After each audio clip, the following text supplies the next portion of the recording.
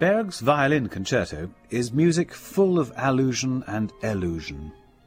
The circumstances of its composition were overtaken by tragic personal events, the death of a young girl who was a close friend of Berg's. The concerto became her epitaph. He dedicated it to the memory of an angel, but also that of Berg himself. He was already sick when he began it. He was determined to finish it before he died, and the fact that he never lived to hear it is a touching gloss on what is already a profoundly moving story. Berg's concerto is a serial work. It's constructed around a particular sequence of the 12 notes of the chromatic scale according to strict rules. Serialism is often regarded as a dry, abstract, technical way of writing music. Some people think it can't work because there's no space within it for the creative inspiration and emotional depth of the composer.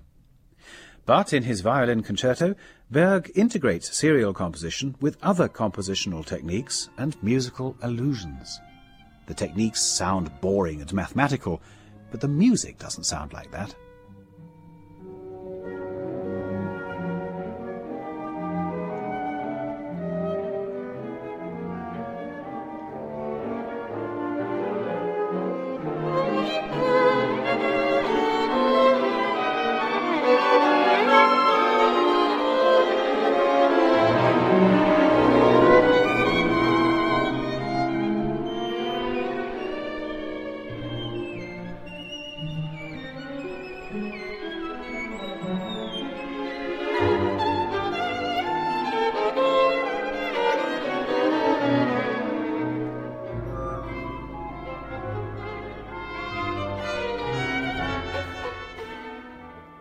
There are perhaps only two ways of listening to Berg's swan song.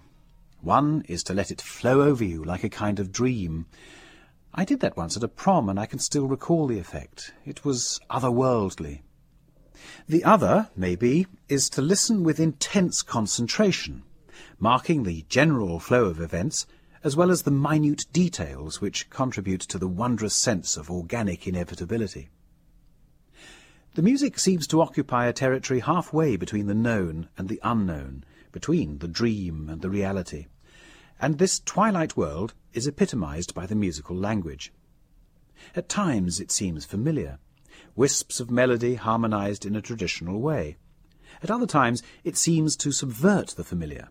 Melodies are suggested which never quite materialize. The harmony, having started out traditionally, suddenly ceases to have the sort of function we're used to, rather as though an area of abstraction were to appear in the middle of a totally figurative painting. It's a dangerous analogy, I know, but I think it works. Take, for instance, that abnormally tonal chord sequence just after the beginning.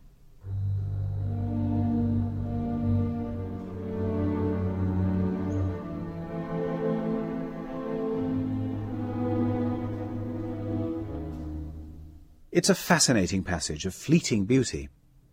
The harmonic language easy to apprehend, and in fact classically correct. But the harmonies, natural as they sound, haven't been chosen for their harmonic aptness. In fact, that's just a blind. But because they're made up of the 12 individual notes, the tone row, which Berg has devised as the musical source of the whole concerto. In the next 2 bars, the violin soloist spells them out. In this rising phrase, no note is repeated.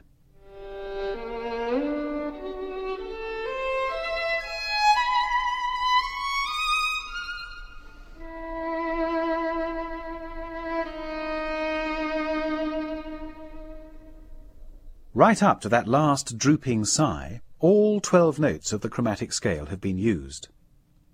It's an important principle of 12-tone composition that no note should be played again until all the others in the series have been heard. That's so that all the notes remain equal and none is more important than another. Even though the tone row has been put together very carefully, it sounds natural.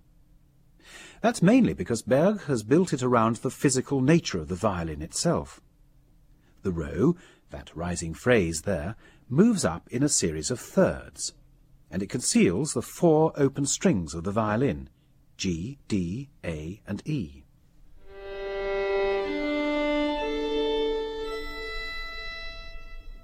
The soloist, in fact, has already spelt them out in the 2nd bar of the concerto, taking up an idea announced by the harp and clarinet in the bar before. It's rather as though the music were emerging from the orchestra, improvising on the musical concept of the violin.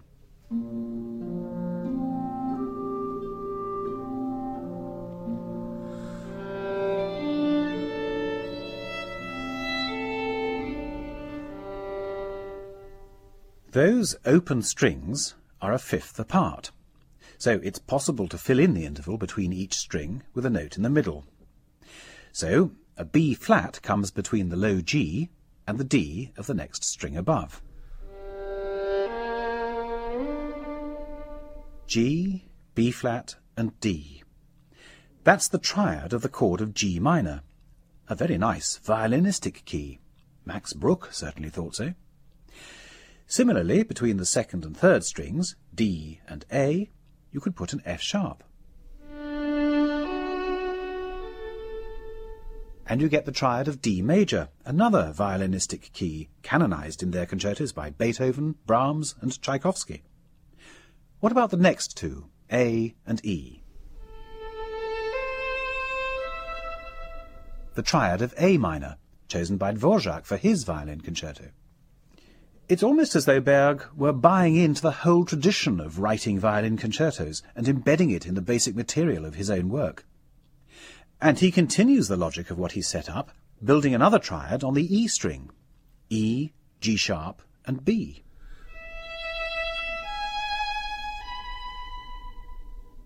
When he gets to that B, Berg's encompassed 9 of the chromatic notes available to him, and it seems the obvious thing to do to incorporate the 10th, 11th and 12th notes of the octave as a scalic tailpiece.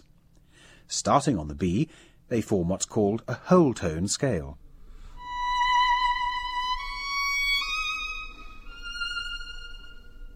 This tailpiece, created from the left-over notes, thrown out almost as an afterthought, becomes a highly significant motif in the whole concerto, as we'll hear. Anyway, that's how Berg arrived at his basic row, and chanced on his musical material. It seems tailor-made for the violin and for the elegiac nature of the music he needed to write. And it also seems to hold strictly to the tenets of serial composition, adopted as a new musical language by Berg, his colleague Anton Webern, and their teacher Arnold Schoenberg.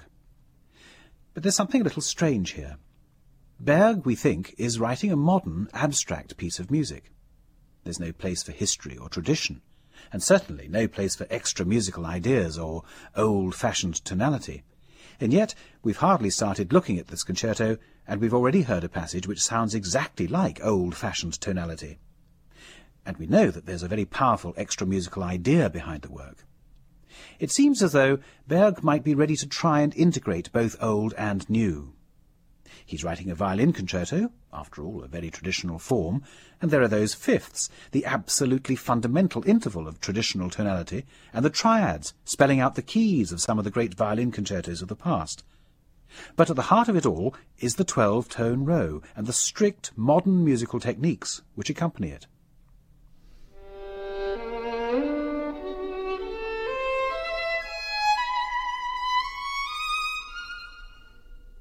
I can imagine Berg's excitement when he contrived that phrase.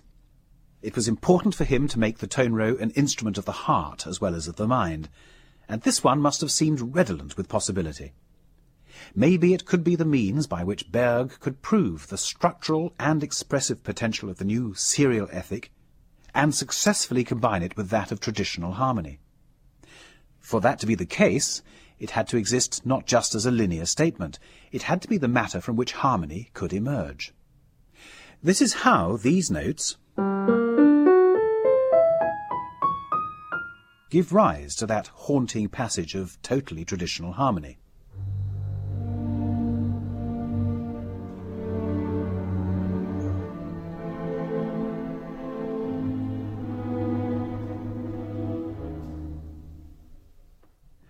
The bass, G, supports a B flat and D above it. The top two notes are repeated. Then, while they're hanging on, the bass moves up to an F sharp, the fourth note of the series. Above it, the top D is repeated again, but the B flat below it moves down to an A, note number 5. Then, because the harmony at this point is more important to him than the strict order of the row, Berg plays the 7th note next, the E, in the bass. And only then moves the D that's been ringing at the top down to note 6, C. Now he's arrived at the evocative A minor harmony. The 8th note is a G sharp, and the bass moves to that, while the chord at the top shifts to add note 9, B, to the E that's already been sounded. So, already, Berg, champion of the strict rules of serialism as a means to replace traditional harmony, twists those very rules to provide traditional harmony. What some people would regard as a dry technique has been transformed into a rich, romantic texture.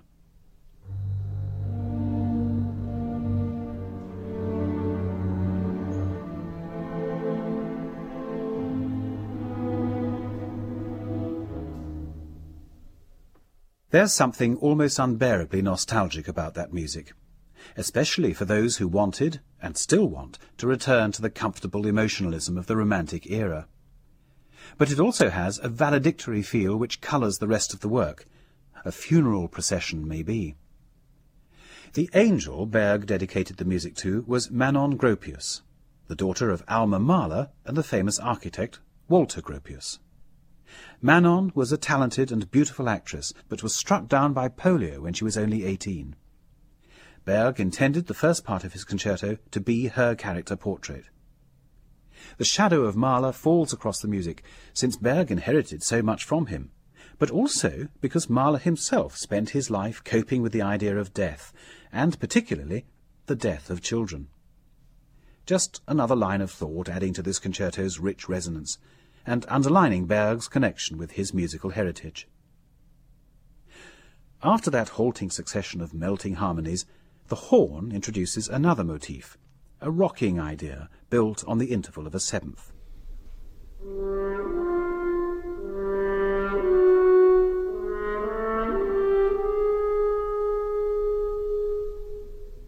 It's echoed by the saxophone a couple of bars later.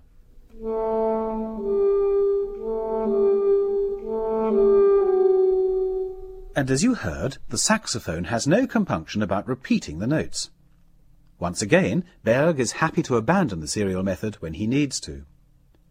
Often, while one part proceeds strictly according to the row, other parts move completely freely, without reference either to a traditional system of key or to the preconceived row. The row and its rules are a foundation for a new kind of musical freedom. Here are the first 27 bars again, the magical, shifting soundscape we heard at the beginning of the programme. Already, juxtapositions leap out at us, of old and new, and of abstraction and intense romantic nostalgia.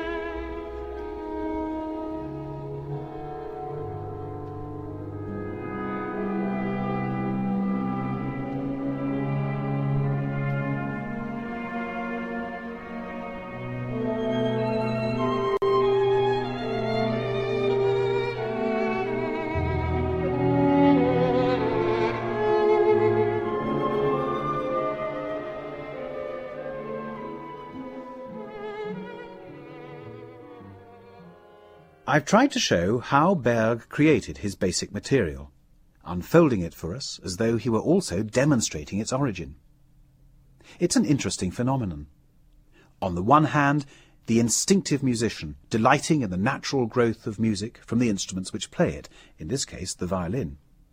On the other, the highly organized thinker and craftsman who is making something which is more than the sum of its parts, something expressive because of its organization and conscious processes.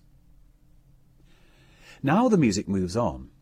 That's all we hear at this point of the first theme. In fact, a kind of impassioned brevity is inherent in the 12-note method. Once the row has been exposed, it has to be repeated in some form or other, and new ideas must be generated from it. So there's a kind of restlessness built in. Moreover, since all the notes have the same importance, unlike in the tonal music of previous centuries, every note claims our attention equally. There are no insignificant passing notes. And this is partly what gives serial music its earnest, driving quality, its insistent passion.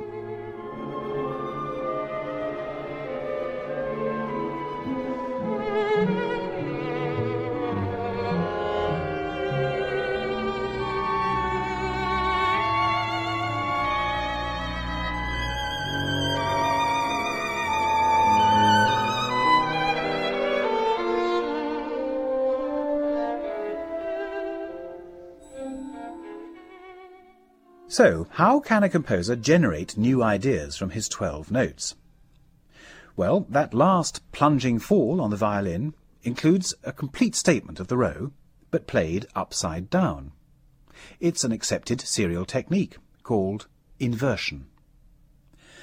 Strictly speaking, all serial composers have at their disposal 4 ways of developing their material. They can use the notes of the row in their original form,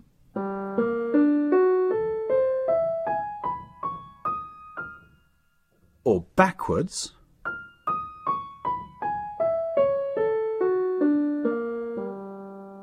or upside down, as we just heard,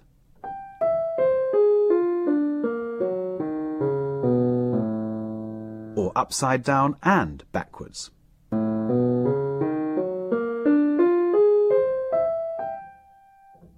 By using these techniques, Berg generates a whole series of thematic motifs.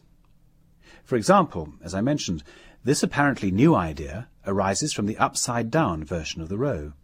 The rising whole tones of the original version fall instead.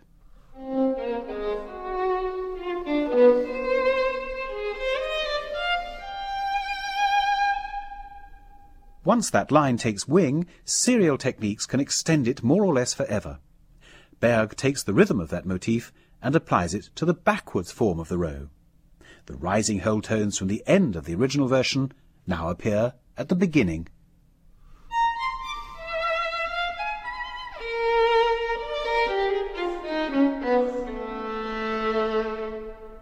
Then he allows the rhythm to transform itself and suggest another new idea.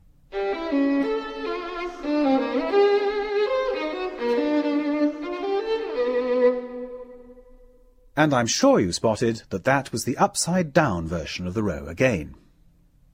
Actually, spotting the versions as they go past isn't the point of this sort of music at all. I'm spending a little time highlighting them to show how Berg uses serial techniques to build the music. But I hope I'm also demonstrating that they aren't what you actually hear.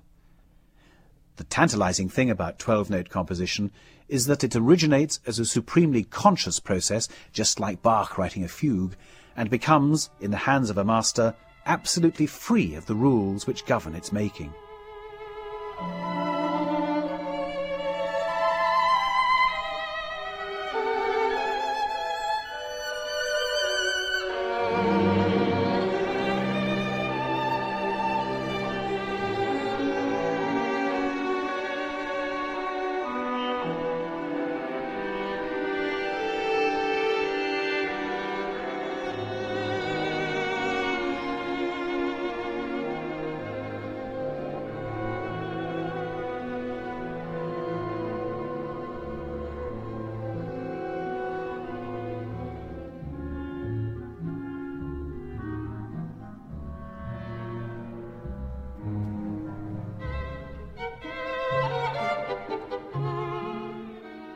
We've moved seamlessly into the second movement, an allegretto akin to a classical scherzo.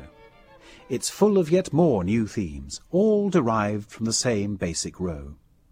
Themes like this playful Ländler idea from the clarinets, a lilting dance, imitated by the solo violin.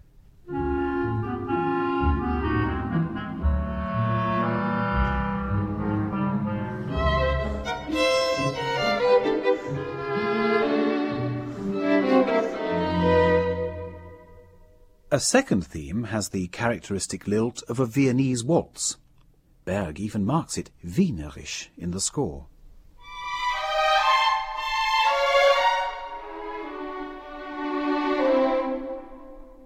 After the Wienerisch tune, the soloist introduces a third, more skittish idea.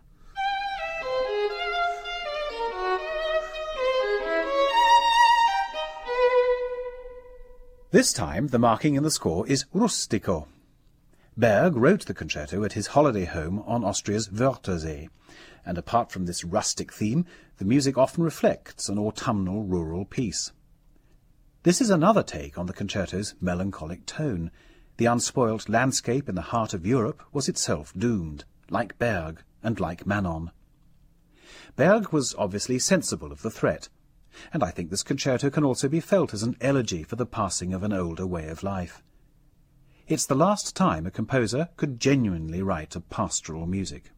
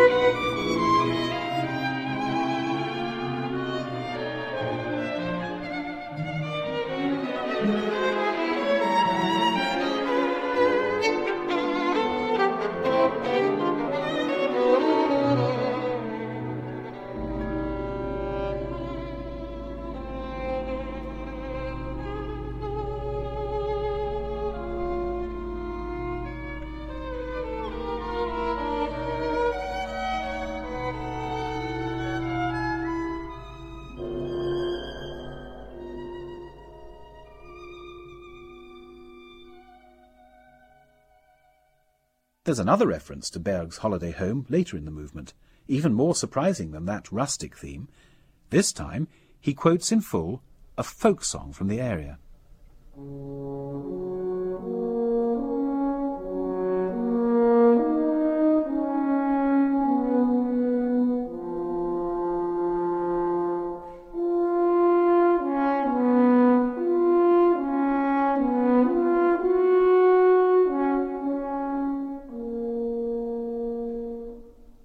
Berg asks that the melody should gradually emerge from the texture.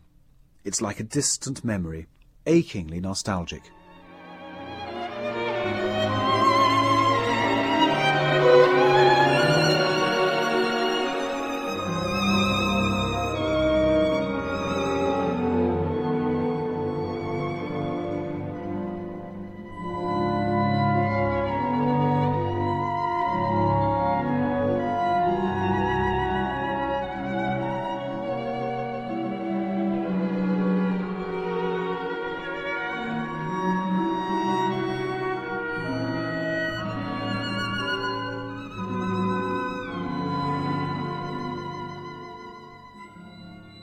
For the first time, there's no attempt to derive that melody from the tone row.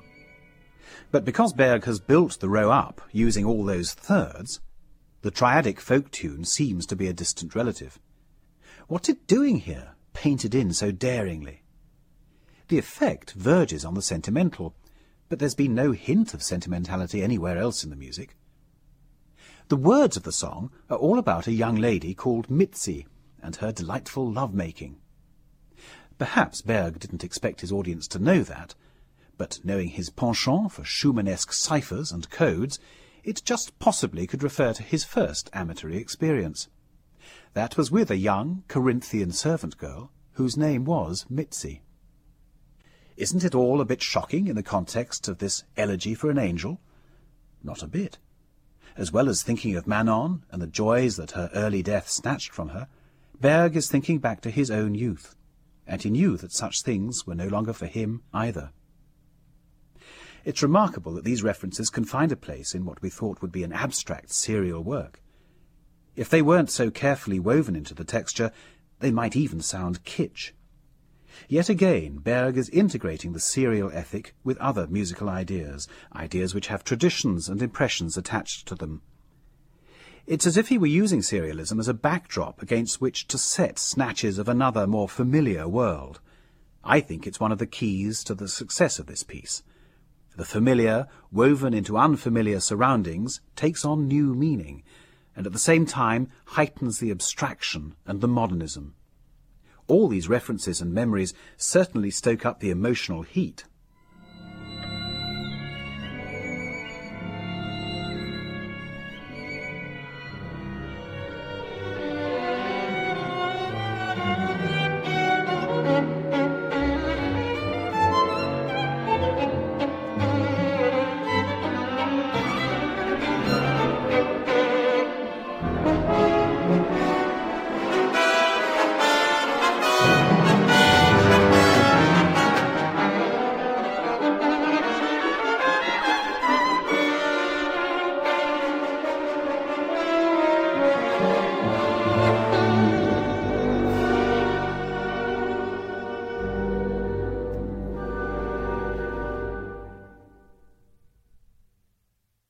That's the end of the first half of Berg's Violin Concerto. As he said, a portrait of its dedicatee, his young friend Manon Gropius, who died of polio at the age of 18. Like Part 1, Part 2 is also in 2 linked movements, and these movements mirror the first 2. So, while the first pair built up from a meditative opening to that hectic allegretto, the second half moves back towards meditation. It starts with a scream of agony, a rising series of intervals which telescopes the notes of the row into a highly dissonant chord. The soloist desperately hangs on to an anguished discord before launching out on a cadenza which seems to demand his very lifeblood.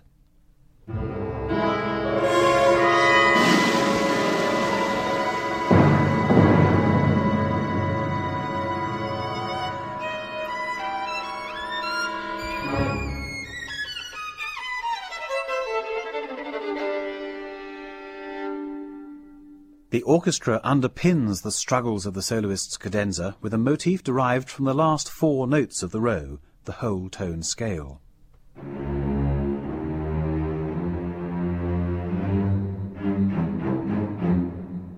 It's a theme which becomes increasingly important as the concerto runs its course. The music continues to build. Eventually, a life and death struggle ensues. Mahler would have approved. As the music rises to a shattering climax and then gradually falls back, it's quite clearly supposed to represent Manon Gropius's last moments.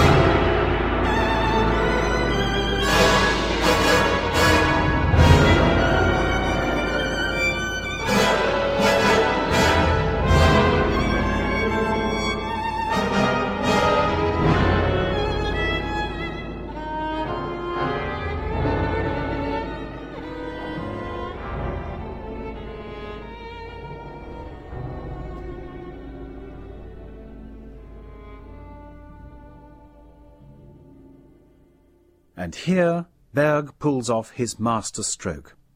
The whole tone scale motif, which began to emerge in the middle of the texture there, gradually grows in prominence until, taken up by the soloist, it reveals its inspirational source.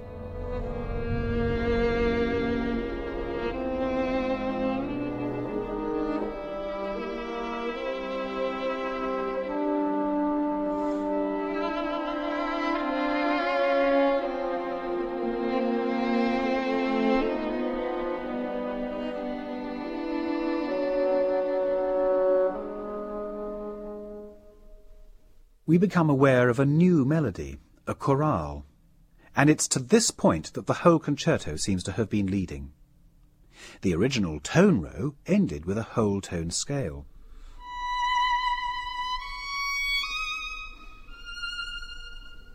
Now it's revealed as the first 4 notes of the chorale. That whole tone scale has found its true significance. And when the clarinets take up the melody, something about the harmonization makes us pay close attention.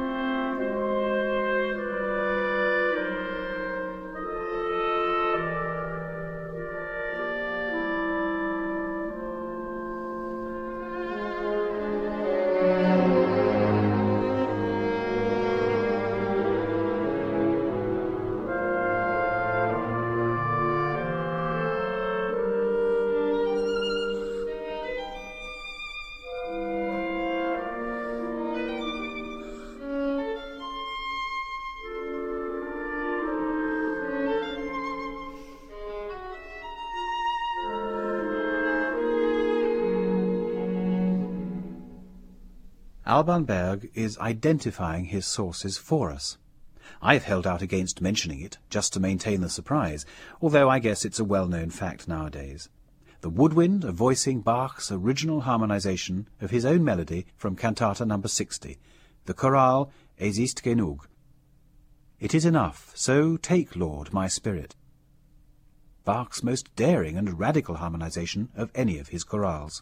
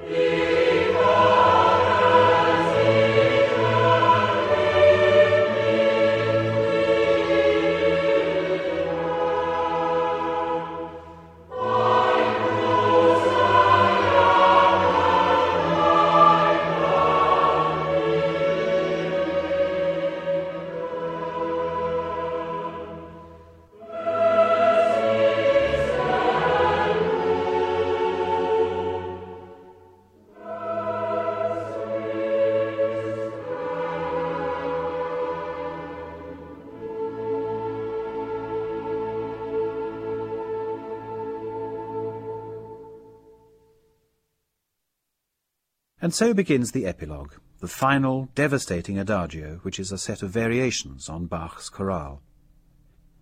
The first variation is led by the cellos with the harp in imitation.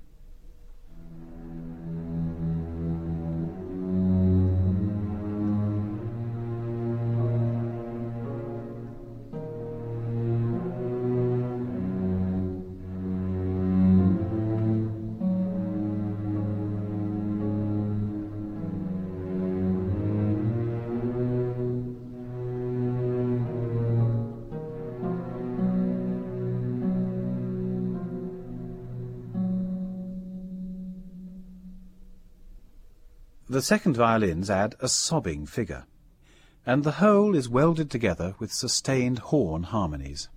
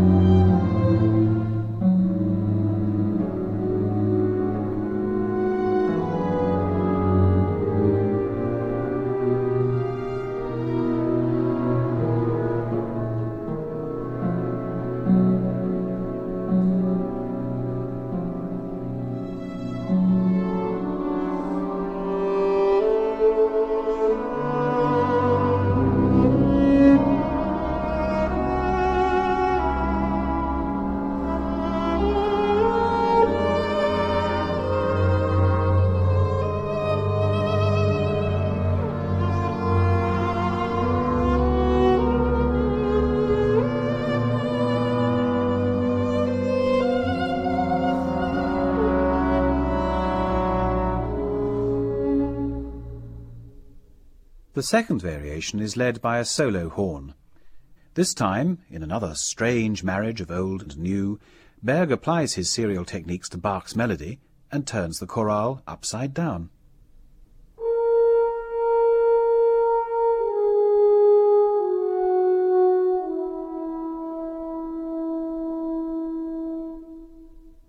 As this variation dissolves, the cellos rise up out of the depths and appear to lead the opening notes of the chorale into a different world.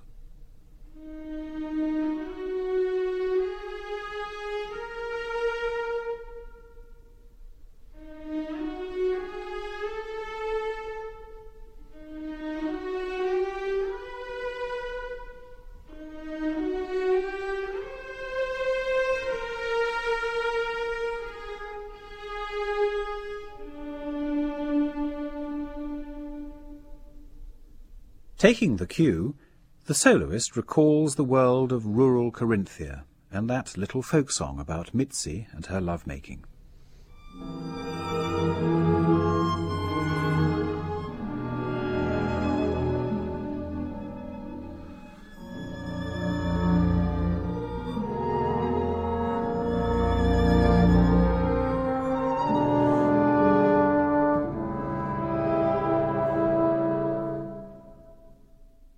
In this last movement, Berg brings to bear a whole raft of references which seem to pull the various aspects of his life together.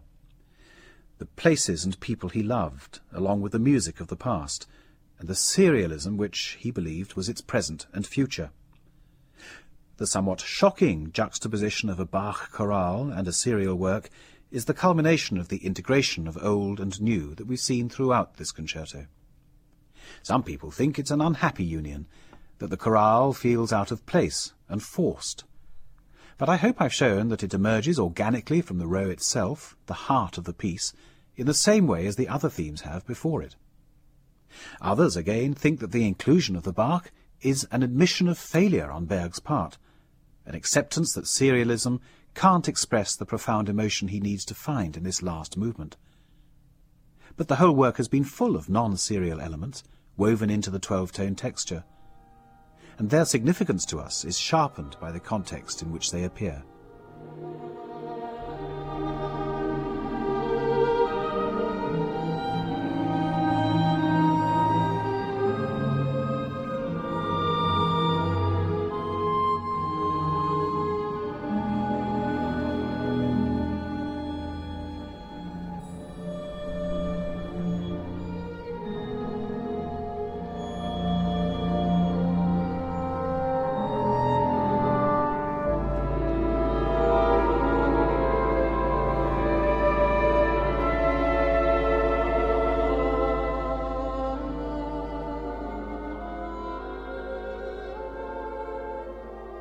This concerto seeks to contain all life, from earthy folk songs with youthfully erotic memories to sacred chorales, brought together in a musical texture that arises from the natural propensities of the violin.